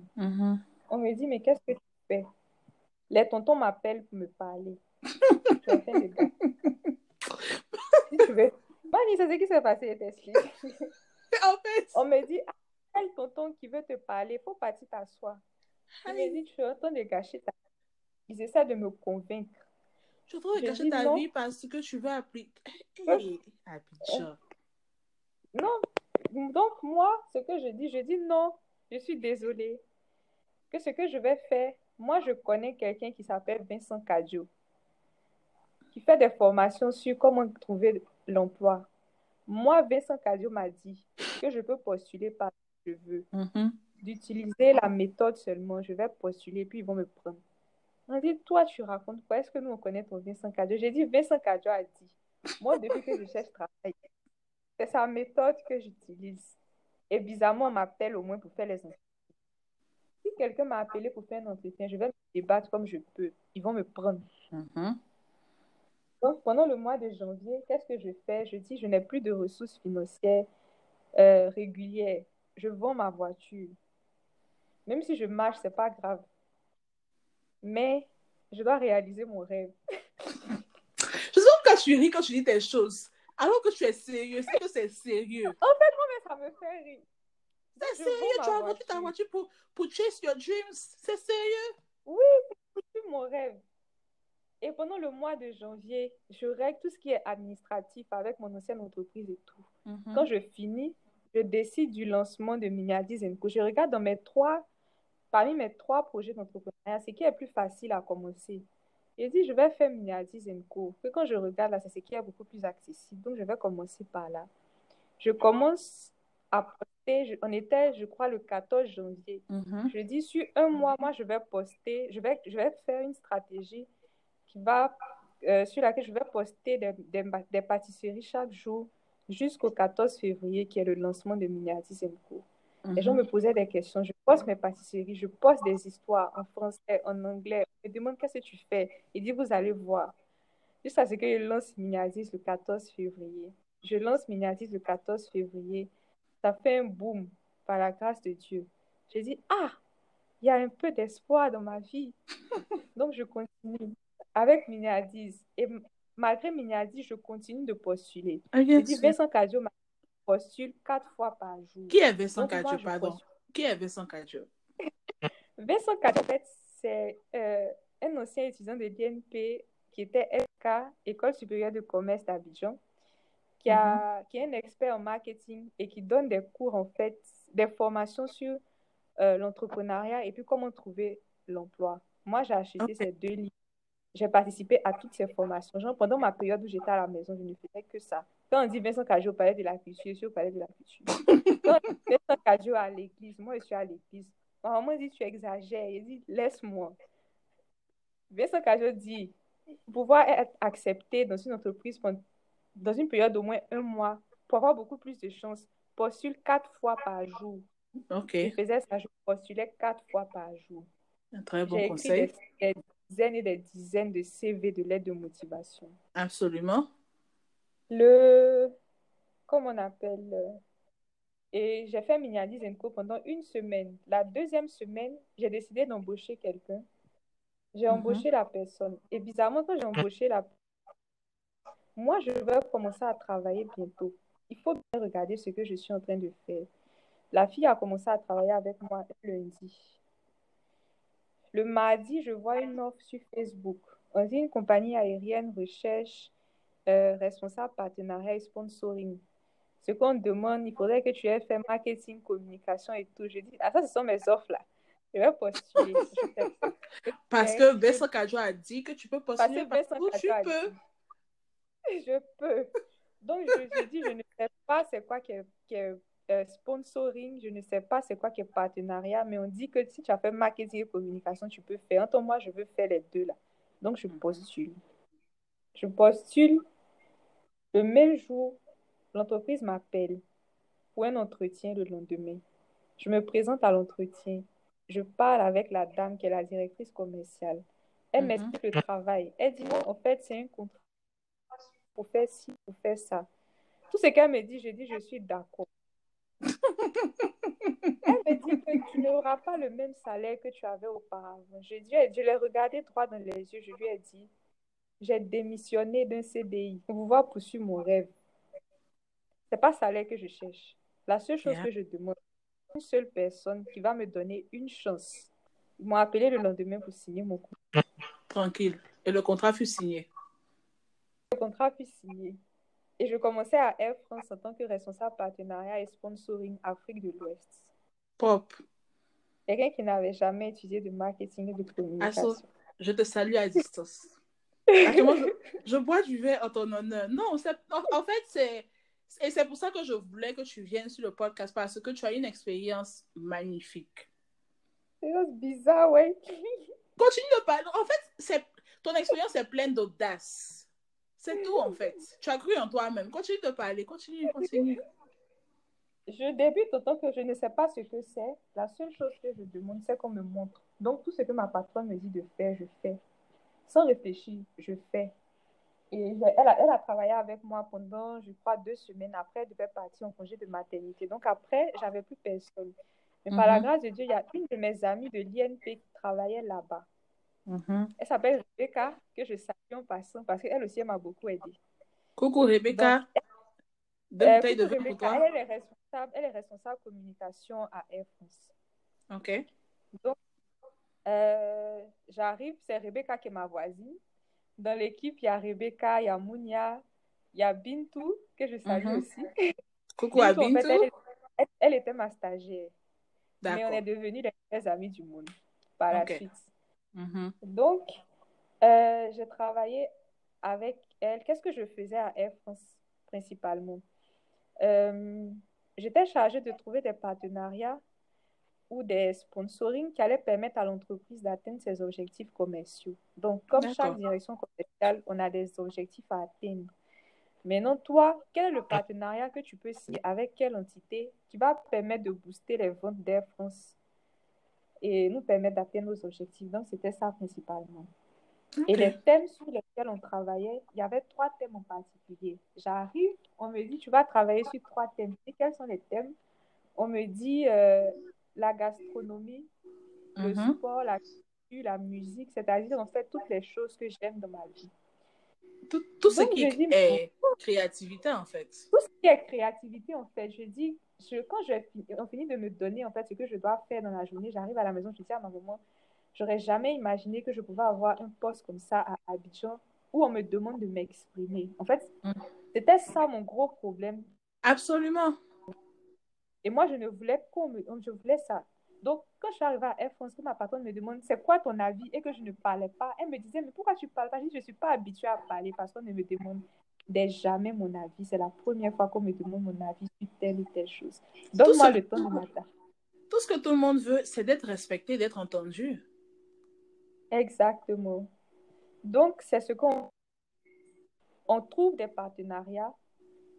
Généralement, les partenariats, c'était à 80% dans des événements. Dans des événements qui collaient en fait avec l'image d'Air France. Donc, soit les gens venaient nous demander des partenariats pour leurs événements, soit c'est nous qui allions vers eux pour leur demander. Mais c'était plus des gens qui venaient nous demander. Okay. On regarde, on évalue le partenariat. Si ça colle avec l'image d'Air France et par la suite, on évalue les... Donc, après ça, il y a un travail de négociation. Qu'est-ce que tu vas donner au partenaire? Qu'est-ce que le partenaire va te donner qui va te permettre d'atteindre tes objectifs? Et après avoir évalué les contreparties, on établit une convention entre nous et le partenaire et on est chargé de suivre les différents contreparties jusqu'à ce que le contrat prenne fin. Et c'était ce que je faisais. En plus des événements, on avait d'autres partenaires, peut-être avec des entreprises qui pouvaient nous faciliter l'accès à certains services qui n'allaient pas nous coûter cher et tout. En fait, tout ce qui allait nous permettre de gagner de l'argent, en fait. C'était ça l'objectif. Et c'est ce que j'ai fait. J'ai assisté à des événements auxquels j'aurais jamais imaginé participer. Parce que je me souviens qu'en janvier 2019, j'étais assise chez moi, je regardais défiler en fait les images des Adicom, Mise, et je me disais, ah, je vais voir si je peux m'inscrire puisque je suis à la maison. Je suis allée regarder le ticket, on dit le ticket est 35 000. J'ai dit, ah, moi, je veux réduire mes dépôts. Je ne vais pas aller payer le ticket 35 000 de Adicom. Mieux y être à la maison. Quand je suis arrivée à Air France, mon premier projet, c'était sur les Adicom Days. Quand je suis arrivée, ma patronne m'a dit, ça t'intéresse les Adicom? J'ai dit, je savais que c'est ce qu'il voulait. Elle dit, ça t'intéresse les Adicom? Bon, voilà 2 tickets, il faut partir. Donc, j'ai participé au Adicom Day. J'ai rencontré des influenceurs, plusieurs influenceurs internationaux que je n'aurais jamais cru rencontrer. J'ai vu plusieurs personnes, en fait, qui m'ont inspirée. J'ai trouvé ça trop bien. J'ai participé à d'autres événements. Chez moi, du jazz. Mon frère, j'étais avec moi. On a dansé ensemble au concert de Méo. On était à la reggae party. En fait, j'étais en contact avec tout ce qu'il y a de plus créatif et de plus artistique et tout. Mais le X, c'est que à Air France, ils ont un programme qu'on appelle les VIE. Ils viennent, en fait, c'est un programme en remplacement au service militaire. Donc, c'est des jeunes Français qui viennent soit en Afrique ou bien dans un pays quelconque. Généralement, c'est en Afrique qu'ils viennent et qui restent là pendant une période de 18 mois. Donc, ils sont accueillis par des entreprises françaises pendant 18 mois. Ils travaillent avec les entreprises, ils découvrent la culture du pays et tout. C'est un remplacement au service militaire, en fait. Donc, mon contrat était sur 6 mois parce que juste après, il y a un VIE qui devait venir prendre le poste. Donc, ma patronne me disait, est-ce que ça te dérange pas? Je lui ai dit, moi, je veux juste mettre dans mon CV que j'ai travaillé en marketing et communication, donc j'accepte. Donc, je suis restée avec eux pendant 6 mois. C'était ma meilleure expérience professionnelle. C'était la meilleure équipe dans laquelle j'avais travaillé aussi. Parce que c'était ouvert, l'atmosphère était paisible. Je me rappelle quand je suis arrivée, parce que quand je suis arrivée à Abidjan, c'était en mars. Quand je suis venue à la maison, c'était en mars 2019. Et juste. C'était pas avril. Non, c'était genre vers fin mars, là. Ouais, c'était genre vers fin mars 2019. Et je pense que tu venais, soit tu allais commencer, mais tu venais juste de commencer. Et la différence même dans ton esprit, dans toi-même, entre comment est-ce que tu te sentais quand on s'est vu la première fois, quand tu m'as parlé de tout ce que tu as vécu dans ta boîte d'avant, et puis comment est-ce que tu étais heureuse. Oh, tu n'as même pas à m'expliquer absolument. C'était vraiment une belle expérience. Quand je partais, comme on pouvait même je partais là, je pleurais. Je disais, hey, Seigneur, où je vais encore? Mais comme je dis, comme je vous Absolument. ai dit, je suis une aventurière. Donc, j'ai formé le VIE. Je lui ai montré tout ce que je savais, sans rancune. Tout le monde me disait, mais toi, là, il y a quoi? Tu as venu former le petit blanc, là, il va prendre ta place. Et je leur ai dit, Dieu est fidèle. Regardez tout ce par quoi je suis passée. Fidèle et Je sais qu'il y a juste. de meilleures choses qui m'attendent. On va avancer seulement. C'est clair. Donc, j'ai arrêté, quand j'ai fini mon contrat à Air France, je suis revenue à la maison pour m'occuper de Mise et co. Il fallait que je relève certaines choses, que je change certaines choses et tout. Et c'est ce que j'ai fait. J'ai redéfini ma stratégie marketing, j'ai vu mes ventes évoluer comme pas possible. Il me fallait recruter de nouvelles personnes parce que quand je revenais, à chaque fois que je revenais à la maison, c'était pas pour rester là à ne rien faire. Je venais dans l'esprit de je dois m'apprêter pour une nouvelle aventure, pour un nouveau poste. Donc, c'était ça. Donc, pendant que je travaillais sur mes idées comme ce que j'ai continué à postuler en septembre. C'est en septembre que je suis revenue à la maison. Donc, j'ai postulé et dans le même mois de septembre, j'ai obtenu 3 entretiens. Hop. 3 entretiens pour des postes en marketing, en fait. Et c'était des postes qui donnaient sur l'international. C'est-à-dire que je suis basée à Abidjan, mais je gère d'autres pays, en fait. Généralement, les trois entretiens que j'ai eus, c'était sur ça. Le premier entretien, c'était pour travailler dans une entreprise qui s'occupait de tout ce qui est technologie aérienne. Quand ils ont vu mon expérience à Air France, ils se sont dit que je m'y connais un peu, donc ils voulaient que je travaille avec eux. La deuxième entreprise, c'était pour travailler en tant que community manager pour faire du marketing digital et tout, pour les grandes marques, Maybelline, qu'est-ce que c'est marques là même? L'Oréal et Normalement, c'était exactement L'Oréal, Maybelline, les grandes marques de cosmétiques et tout. Et la troisième entreprise, c'est là que je suis actuellement, c'est Nielsen, Côte d'Ivoire, que les gens ne connaissent pas beaucoup, mais qui est moi, quand j'ai vu, I was like, oh, mais regarde la gloire de Jésus.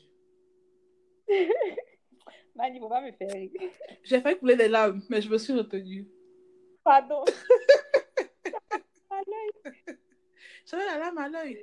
Quand j'ai vu Nils, quand je me suis connectée sur LinkedIn aussi avec Pato, LinkedIn m'a envoyé, comment ça s'appelle, email. Your friend has a new job. J'ai dit, LinkedIn.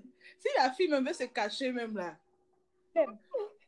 Le job avec Nielsen, c'était pas facile pour intégrer l'entreprise parce qu'ils ont une batterie de tests avant de pouvoir rentrer dans leur entreprise. OK. Et moi, sincèrement, j'étais moralement pas prête pour faire des tests parce que je trouvais ça épuisant. Mais j'ai fait quand même. J'ai fait comment? Normalement, l'entrée à Nielsen se fait sur 3 étapes. Bon, en tout cas, moi, j'ai fait sur 3 étapes. 4, on dirait. La première étape, c'est l'étude de dossier. Après, la deuxième étape, c'est un test de statistique en anglais. Wow, quand même. Voilà. Entends-moi, statistique que j'ai appris là, c'est en français.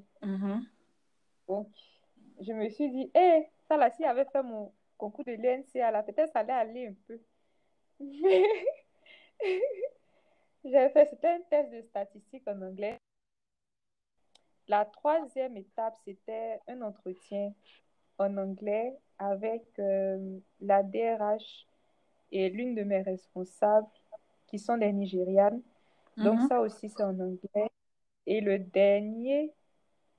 dernière étape, c'était un entretien avec le responsable des 3 pays, celui qui gère la Côte d'Ivoire, le Cameroun et le Ghana.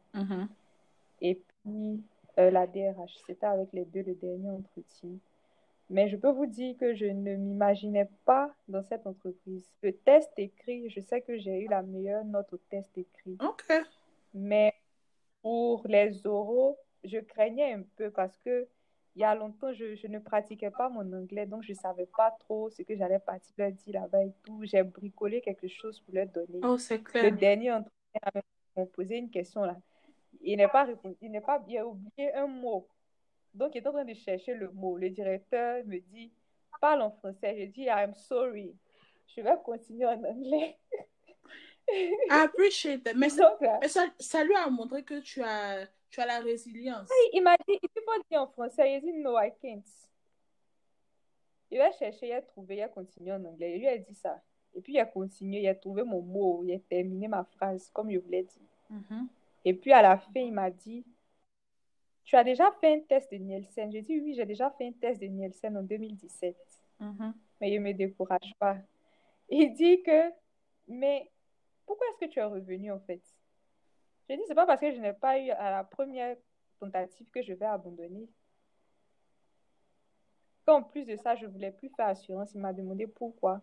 Je dis parce que je voulais faire autre chose. Je veux faire du marketing. Il dit, est-ce que tu sais ce que c'est que le marketing? Je lui ai dit, voilà ce que moi je sais du marketing. Il dit, OK. Il m'a raccompagné jusqu'à la porte. Il m'a dit, bonne chance. Quand il m'a dit bonne chance, je me suis dit, c'est fini. Ton cœur était gâté même. Il dit, c'est fini. J'ai commencé à chercher l'autre travail au Corvée sans cadio. J'ai récupéré les autres. Me revoilà. J'ai continué à postuler. Un matin, on m'appelle du Nigeria. Je ne voulais pas décrocher. Je vois Nigeria. Je dis, ça, ce sont les brouteurs. Je t'assure. Je ne voulais pas décrocher. Donc, j'appelle. Je décroche finalement. Et j'entends, congratulations. Il dit, hey, c'est vous.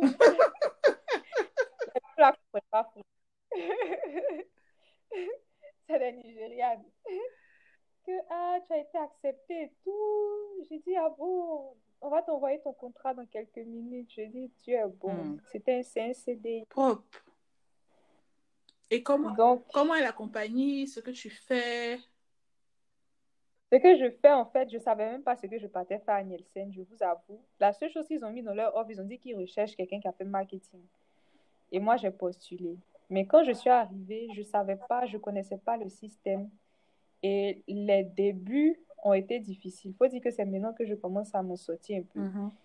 Je ne connaissais pas le système. Nielsen, qu'est-ce que Nielsen fait? Donc, Nielsen, c'est une entreprise de marketing, d'études marketing. C'est un cabinet international d'études marketing, un cabinet américain, je précise. Nous sommes présents dans près de 23 pays et l'entreprise existe depuis 1923. On a plus de 50 000 salariés. On est présent à travers le monde entier et on effectue des études marketing. En quoi consistent les études marketing? Ces études marketing consistent à mesurer les performances de vos produits. Généralement, ce sont des produits de première nécessité. En anglais, on appelle ça FMCG. Donc, c'est ces produits de première nécessité-là qu'on essaie de mesurer sur le marché. On travaille principalement avec des multinationales en agroalimentaire. Je ne vais pas citer, cherchez sur Internet, vous allez savoir. Absolument. Donc, on a une entreprise fiable si vous avez besoin de données marketing, d'études marketing, quelle que soit la catégorie, pour les données pour les produits de première nécessité, que ce soit l'huile, le savon, la margarine, le beurre, les biscuits, le chocolat, patati patata, tout ça là on fait. Venez chercher les chiffres, on va vous donner les chiffres. Donc c'est ce qu'on fait. Moi, mon travail là-bas, c'est quoi? On a des auditeurs terrain qui recueillent des données sur le terrain. Les données sont transmises à une équipe qu'on appelle Data Science. Et c'est cette équipe-là qui analyse les données, qui les filtre et après nous transmettre ces données-là. Et moi, en tant qu'analyste marketing, qu'est-ce que je fais? Je regarde un peu l'environnement concurrentiel des entreprises qui sont nos clients et en fonction des chiffres, j'apporte une analyse. Par exemple, vos ventes, on évalue leurs ventes, on évalue leur part de marché, on évalue leur place par rapport aux concurrents, on évalue leur part de marché dans les villes de la Côte d'Ivoire. Pourquoi est-ce que ça performe ici? Pourquoi est-ce que ça ne performe pas là-bas? Quel est votre circuit de distribution? Est-ce que votre distribution est bonne? Moi, c'est cette analyse-là que je fais au quotidien sur les différents produits, les différentes marques. Vous allez vous demander, mais la fille qui cherchait le côté super créatif, c'est ce qui a été mon choc à Nielsen, parce que Nielsen, c'est une entreprise qui est très académique. Eux, ils ne sont pas dans nos trucs de sauter d'Air France, là. Ils sont pas chez eux, là, c'est un peu comme l'école prépa. C'est très méthodique. Ils sont très méthodiques, ils sont très focalisés sur le travail Ils sont très focalisés sur la satisfaction du client. Et moi, je suis au service client. En tant qu'analyste marketing, je suis directement liée au service client. J'interagis au quotidien avec les clients et tu n'as pas le droit de mess up avec les clients, sinon tu vas avoir des problèmes avec les directeurs. Donc, c'est ça au quotidien. Et au début, ce qui m'a fatiguée, c'est ce côté académique. Là, j'étais plus habituée à ça. Moi, l'aventurière, on va venir me dicter les règles, ça ne marche pas. Tu voulais le woyo-woyo de Air Force. Oui, on voulait le woyo-woyo. Donc, comment m'adapter? Ça, c'était un. Et puis, au début, je ne maîtrisais pas particulièrement leur produit, puisque Nielsen a un produit qui est particulier. Ça a été conçu par Nielsen. Et le learning, l'apprentissage se fait dans Nielsen. Donc, tu ne peux pas trouver ça dans d'autres livres. Nielsen a ses livres. Nielsen a ses cours. Tu es obligé de suivre leurs livres, tu es obligé de suivre leurs cours. Et tu es obligé d'interagir avec eux, en fait. Donc, c'était ça. Donc, j'étais obligée de rester tard pour pouvoir, en fait, maîtriser leur méthodologie, leur manière de travailler. Je travaillais tard, très tard. Donc, ça posait des problèmes, en fait, avec Miniatis. Comment gérer Miniatis Co. et puis être au travail. C'était les grosses difficultés que je rencontrais au début. Et à un moment donné, comme d'habitude, j'ai commencé à me remettre en question et à me demander, est-ce que c'est ma place? Est-ce qu'il ne faut pas abandonner? Pas abandonner. Postuler comme Vincent Cadio le dit. Mais au fur et à mesure que j'avançais, je me suis dit, au lieu de regarder ce qui ne va pas, et si je tournais mon regard vers les avantages que je pouvais tirer de cette entreprise? Et j'ai commencé à regarder l'autre côté de la médaille. Et j'ai vu qu'il y avait de belles choses à tirer de Nielsen. Nielsen est une entreprise où on est obligé de parler anglais 24 heures sur 24, 7 jours sur 7. Absolument. Tout se passe en anglais, tous les mails sont en anglais, tous les meetings, tous les calls sont en anglais. Et quand tu comprends... Je m'apprêtais à te dire que depuis toi et moi, on parle, c'est la première fois que tu as sorti autant de mots anglais. Quand je commence à parler de Nielsen, ils m'ont traumatisé. Bref. Donc, je suis obligée de parler en anglais. Quand je ne comprends pas quelque chose, on peut me dire, l'expert de ce produit-là se trouve en Chine. Tu vas habiter en Chine, tu ne vas pas parler chinois, tu es obligé de parler anglais. Tu as un problème avec les chiffres, on dit l'équipe de data science en Inde. Tu es obligé de parler avec les Indiens. Tu vas parler en quoi? En anglais. Je me suis dit, au sortir de Nielsen, je peux devenir bilingue. Ça, c'est un avantage. Absolument. Absolument. Donc, pourquoi est-ce que je vais abandonner ça? Ça fait déjà un point. Deuxième point, on parle de marketing. Mais Nielsen te fait partie dans le marketing, dans les bases du marketing. On fait beaucoup de choses, on mène beaucoup d'actions. On peut faire des panneaux, des affiches publicitaires et tout. Mais comment est-ce que tu peux mesurer les actions que tu fais? Quel est l'impact que ça a sur les consommateurs? Est-ce que tes produits arrivent sur les consommateurs? C'est ça le vrai marketing, c'est ça la base du marketing. Et c'est là que j'ai commencé à me dire, mais en fait, Dieu m'a envoyé dans un coin où je vais vraiment apprendre. Donc, il est parti où au cours? J'ai les fondamentaux du marketing. J'ai la possibilité de devenir bilingue. Ça, c'est 2. Et de 3, j'ai la possibilité d'interagir avec des personnes qui ont les meilleurs MBA au monde. Mon directeur est MBA de HEC Paris. On a un grand réseau sur lequel tu as la possibilité de parler avec n'importe quel directeur, avec n'importe quel... Il suffit juste de connaître le nom du directeur, tu tapes son nom, tu lui envoies un message par chat, tu commences à causer avec lui. Donc, c'est une entreprise où tu as la possibilité de grandir au quotidien et d'apprendre beaucoup. Je dis, mais pour ces avantages-là, les avantages que j'ai là sont beaucoup plus intéressants que l'autre côté que je voyais. Donc, j'ai commencé à regarder au truc. Et après, je me suis dit, c'est vrai, tu n'aimes pas le côté académique et tout. Et que toi, tu es beaucoup plus tourné vers ce qu'il y a de plus artistique. Mais ce que tu fais de plus artistique, tu le fais naturellement. Mais l'expérience de Nielsen, c'est quelque chose que tu peux avoir une fois dans ta vie parce que c'est une compétence que tu vas apprendre. Pas que tu as naturellement, mais tu vas l'apprendre. Donc, en plus de tes compétences que tu as de manière naturelle, tu as une autre compétence que tu apprends et que tu réussis à avoir au fil du temps. Donc, pourquoi cracher sur ça?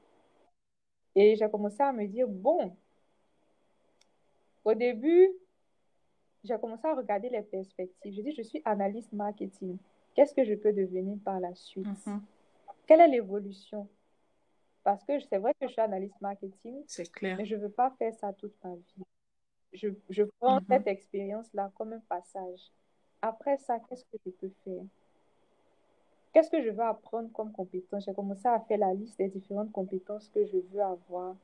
Être experte en vente, être experte en négociation, maîtriser les bases du marketing et tout. Et je me suis dit, mais si j'ai toutes ces compétences-là, qu'est-ce que je peux devenir? Et je me suis dit, avec la connaissance de toutes les catégories de produits en agroalimentaire, toi, tu vends des biscuits, ça veut dire que tu es dans l'agroalimentaire. Tout ça, là, ça peut te servir pour ménager une cour. Et dire, waouh, cette entreprise est en train de me faire voir des choses. Et après, je me suis dit, comme profil de carrière, je veux devenir, en tout cas, j'aspire à occuper un poste de directrice marketing. Au départ, j'étais beaucoup plus focalisée sur les postes de brand manager, catégorie manager. Mais après, je me suis assise et puis je me suis dit, mais si tu as la possibilité d'apprendre toutes ces choses chez Nielsen, brand manager, catégorie manager, c'est rien. Tu peux aspirer à plus. Tu peux poursuivre dans d'autres multinationales. Absolument. Et c'est une entreprise qui peut t'ouvrir beaucoup de portes. Actuellement, j'interagis avec les dirigeants de plusieurs entreprises agroalimentaires de par le monde entier. Et ça fait un carnet d'adresses immense puisque je suis au client service. Donc, j'ai la possibilité de causer avec eux au quotidien, d'interagir avec eux au quotidien. Ça fait mes contacts. Ça peut me permettre de me retrouver je ne sais où plus tard. Ça peut me permettre d'enrichir. C'est une belle opportunité. C'est une belle expérience que je vis à Nielsen. Une belle opportunité, une belle expérience. Au début, je ne comprenais pas parce que je trouvais difficile, surtout avec la partie académique. Mais par la suite, je me suis dit que c'est des choses que je peux apprendre. Je peux, en tout cas, attraper mon cœur pour un moment et puis voir un peu ce qui va se passer. Et je commence à sentir en fait les retombées, puisque des choses que je ne comprenais pas particulièrement au premier mois, je commence à mieux les maîtriser. Je vois que mon anglais s'améliore. Je parle un peu sur les calls. Je suis plus la fille qui se cache derrière mon collègue. Le collègue en question qui m'a abandonné parce qu'il est parti donner notre bureau de Nielsen. Donc maintenant, je suis obligée d'interagir seule sur les calls. Et maintenant, je parle avec les gens. J'ai réussi à m'intégrer.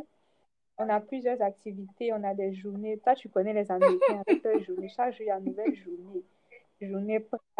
Journée patati, c'est la spécialité de l'environnement, journée.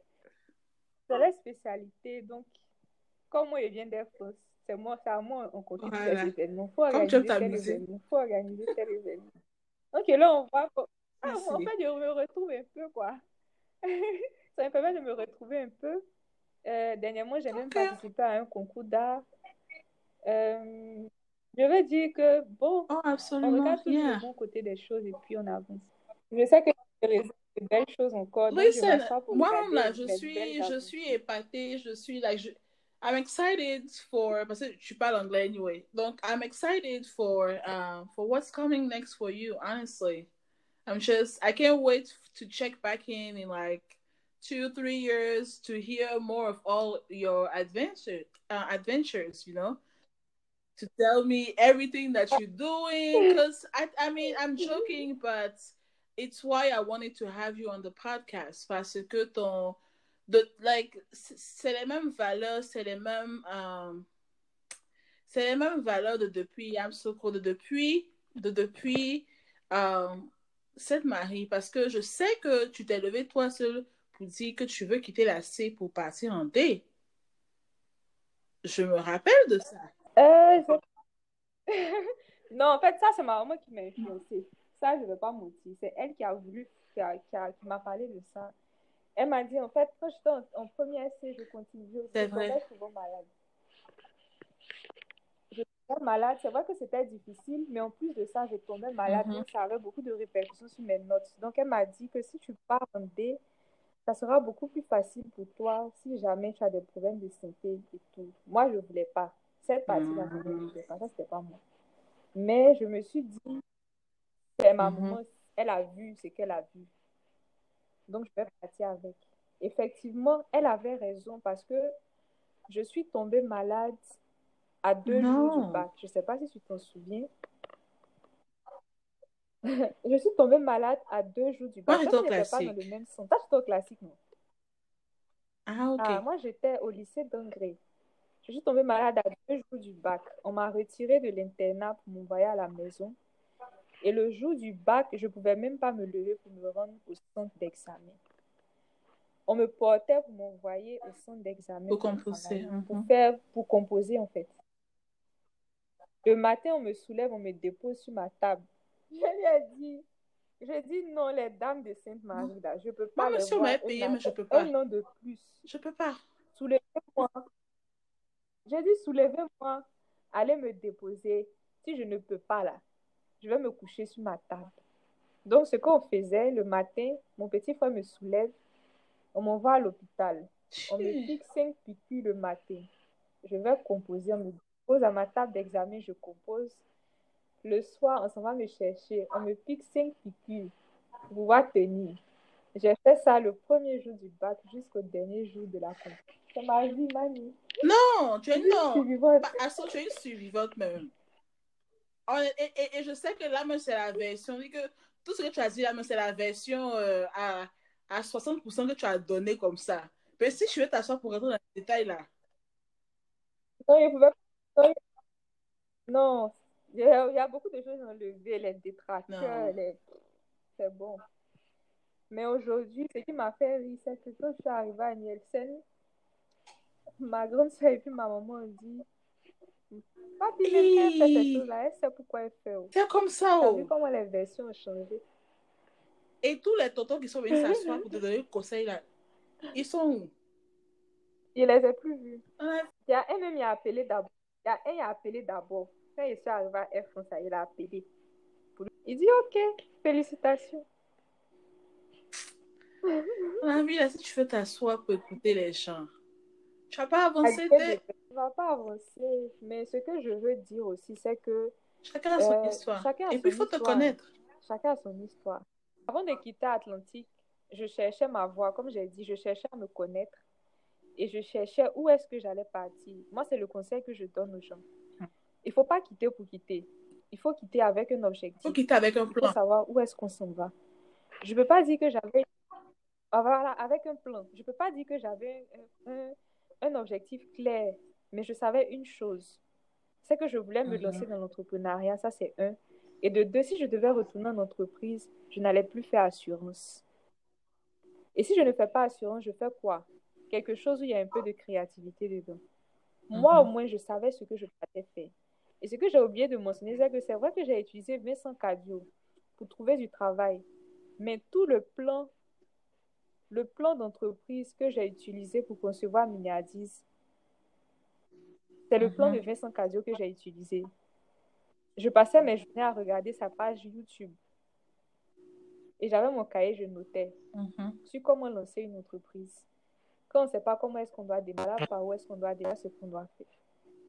Donc, je ne dirais pas que c'est mon coach ou mon mentor, mais au moins, je suivais quelqu'un qui avait déjà réussi. Au moins, tu as fait tes recherches. Vincent Cadio, j'ai fait mes recherches. Vincent Cadio, avant de venir te parler d'emploi, c'est quelqu'un qui a vécu 2 années de chômage. Donc, il sait de quoi il parle. Et il a vécu ces 2 années de chômage, mais après ça, il n'a plus chômé jusqu'à maintenant. Avant de te parler d'entrepreneuriat, c'est quelqu'un qui a une entreprise, qui a plusieurs entreprises, qui vend des livres, qui vend des formations. Je ne sais pas. Donc, il faut avoir quelqu'un aussi à regarder. Il faut avoir un conseiller. Même si c'est pas quelqu'un, il faut avoir un modèle. Lui, je dirais pas, je ne peux pas dire que j'avais des trucs, je le voyais régulièrement pour lui poser des questions et tout. Non. À chaque fois que j'entendais qu'il était quelque part, je partais juste pour regarder et pour entendre ce qu'il allait dire. Et je notais en fait. Mais à un moment donné, je ne suis plus partie à ces formations. Pas parce que je ne veux plus partir. Et je me suis assise et puis je me suis dit, j'ai emmagasiné beaucoup de connaissances. Ce qu'il m'a dit de faire là, je vais appliquer pour voir d'abord. Si ça marche, je vais retourner encore pour aller chercher autre chose. Non. Donc, il faut avoir un plan. Avant de décider de se jeter, il faut avoir un plan. Ça, c'est un. Il faut se connaître aussi. Parce que ça, c'est Parce que tout important. le monde n'est pas fait pour l'entrepreneuriat. On ne se lève pas comme ça. Voilà, il faut connaître ses forces, il faut connaître ses faiblesses. Absolument. Moi, c'est difficile au quotidien. Je ne peux pas mentir. Les gens qui viennent dire qu'il a commencé avec 5 francs, il a réussi aujourd'hui, voilà. Est-ce que vous m'entendez parler de moi sur les réseaux sociaux? Parce que j'estime que je peux encore arriver Et quelque c'est part. pour tout ça que je voulais que toi et moi on parle, parce que je sais que tu as beaucoup d'expérience, mais tu ne parles pas parce que tu estimes que tu n'es pas encore arrivé là où tu dois être. Mais je pense que Non seulement il y a... pour au moins où tu es là, Mais... tu peux parler un peu quand même. Ouais, comme vous voulez. Un peu quand même. Ouais, c'est vrai. Ouais, un peu. Mais c'est ça. Avoir un plan, suivre le plan, avoir un modèle. Et je ne peux pas vous mentir qu'il y a plusieurs reprises, j'ai eu envie d'abandonner. Je vous ai dit qu'il a failli arrêter l'école, tout ça. À plusieurs reprises, j'ai eu envie d'abandonner. 9 fois sur 10, je me suis sentie incapable. Et ça, je vais vous dire ça clairement. 9 fois sur 10, je me suis sentie incapable. Plusieurs fois, je me suis dit que je n'étais pas à la hauteur et que je n'allais pas y arriver. Mais il y a une seule chose qui m'a permis de tenir. C'est qu'à chaque fois que je me sens incapable, à chaque fois que j'ai peur, à chaque fois que je pleure, parce que je suis une fille de Saint-Marie, je vous ai dit, Oui, on pleure beaucoup. ça arrive. À chaque fois que je pleure, quand je finis, je suis mes larmes et puis je m'en vais m'asseoir pour prier, je demande à Dieu, on fait quoi? Quand c'est comme ça, il dit, je m'enferme dans ma chambre, mais demande, tu fais quoi? Il dit, je rentre au bois sacré. Et c'est là, c'est dans le secret, dans la prière, que je découvre mes meilleures stratégies. Et quand je finis, je sors de là, je ressors fortifiée et puis je continue mes aventures. Amen. C'est tout. C'est tout. Quand on me demandait pourquoi tu as quitté Atlantique, je disais, j'ai demandé à Dieu, il m'a dit, c'est le moment de quitter Atlantique, donc je quitte. C'est pour ça, à chaque fois, je disais, ne faites pas comme moi, parce que chacun sait sur quoi il compte. Moi, je sais sur qui je compte. Parce que je me suis dit, c'est le moment de passer à une autre étape. Donc, je suis passée à une autre étape. Et j'ai continué à avancer comme ça. Donc, c'est un peu ça mon parcours. J'aime pas beaucoup parler de moi parce que, pas que j'estime que je ne suis pas arrivée. C'est clair que j'estime que je ne suis pas arrivée. Mais c'est parce que je me sens tellement incapable que je me dis que je vais venir vous raconter quoi. Non, mais on est tous incapables. Ouais. Et si on ne se parle pas, comment on va s'entraider? Je t'ai dit, on nous est capable. Tu vois? Donc, c'est ça. Moi, je ne suis pas plus capable que toi. Tu n'es pas plus capable que Anne-Emmanuel, qui n'est pas plus capable que la prochaine. Mais de parler, d'entendre tout ce qu'on a vécu, parce que pendant longtemps, on ne s'est pas parlé. Quand on a quitté le lycée, oui, c'est on a toutes...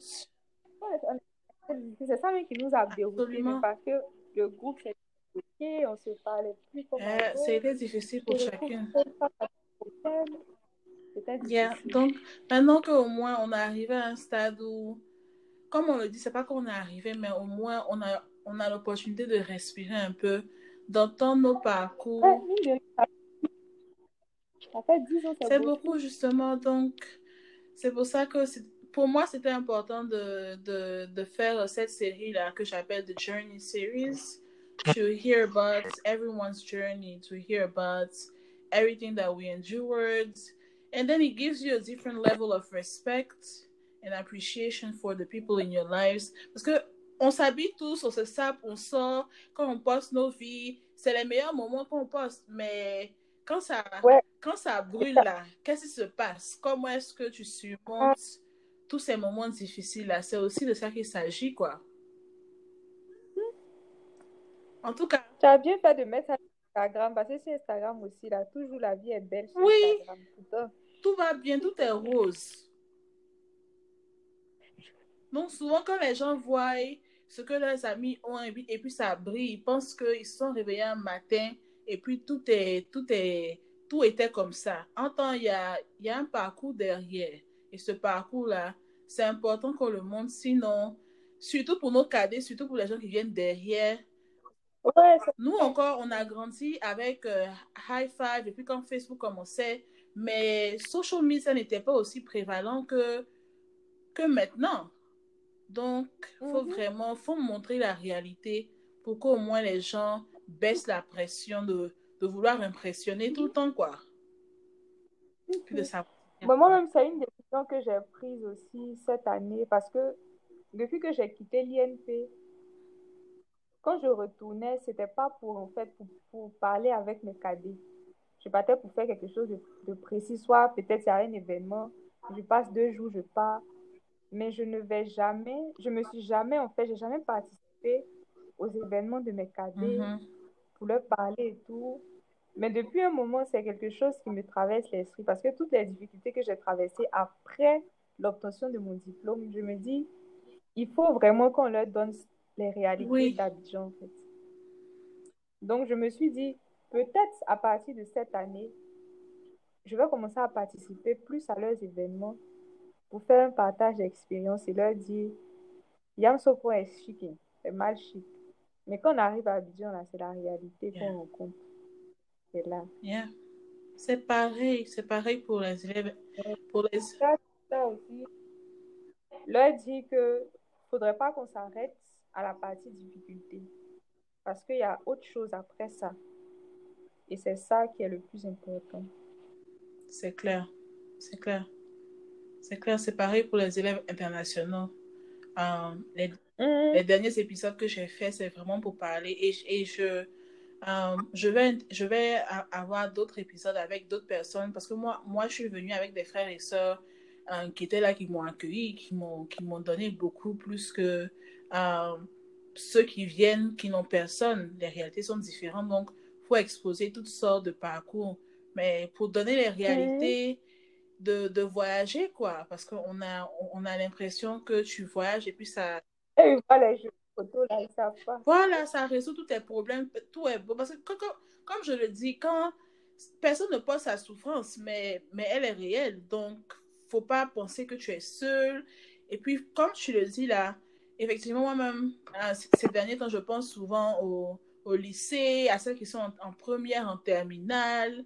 Euh, on n'avait aucune idée de ce qui nous attendait après. Et si actuellement, Jamais. on peut juste leur donner un peu de, like, juste un peu euh, de notre expérience pour qu'elles aient le goût de ce qui, most likely, va les trouver, que ce soit à Yamoussoukro ou bien si elles vont en grande école à Abidjan ou bien même à l'université de Cocody ou bien si elles voyagent, au moins ça peut leur éviter beaucoup de choses que nous, on a vécues.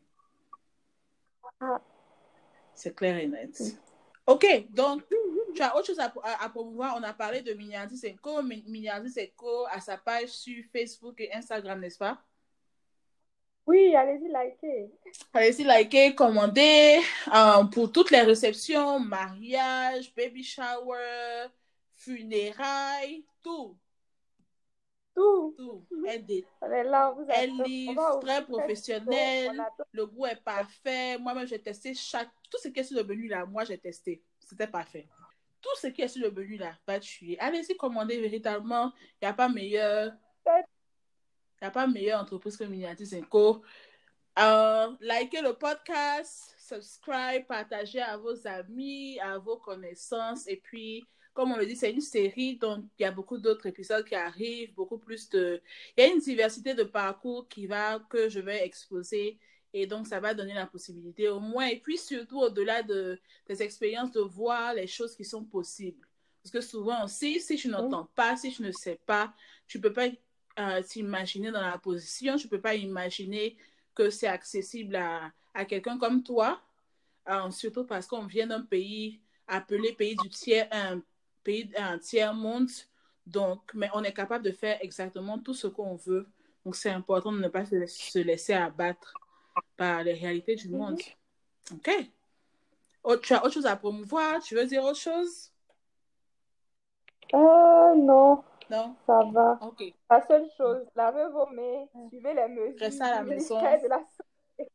Restez à la maison. Et puis, prions que ça finisse vite pour qu'on puisse repartir à nos Voilà. vies. Absolument. Merci beaucoup d'être venu, Papi. Que Dieu vous garde. Ça va donner l'opportunité de m'exprimer sur ton canal. Merci beaucoup. Et puis, plein de bisous. Thank you for joining this episode of the Young African Millennial Podcast. This was a French one, so I get it, but I hope you stuck around and listen. The next one will be in English. Tous mes francophones, ce sera votre tour encore de faire un effort. To everyone else, to everyone, thank you. And make sure to take care of yourself, stay home, and be healthy. Bye.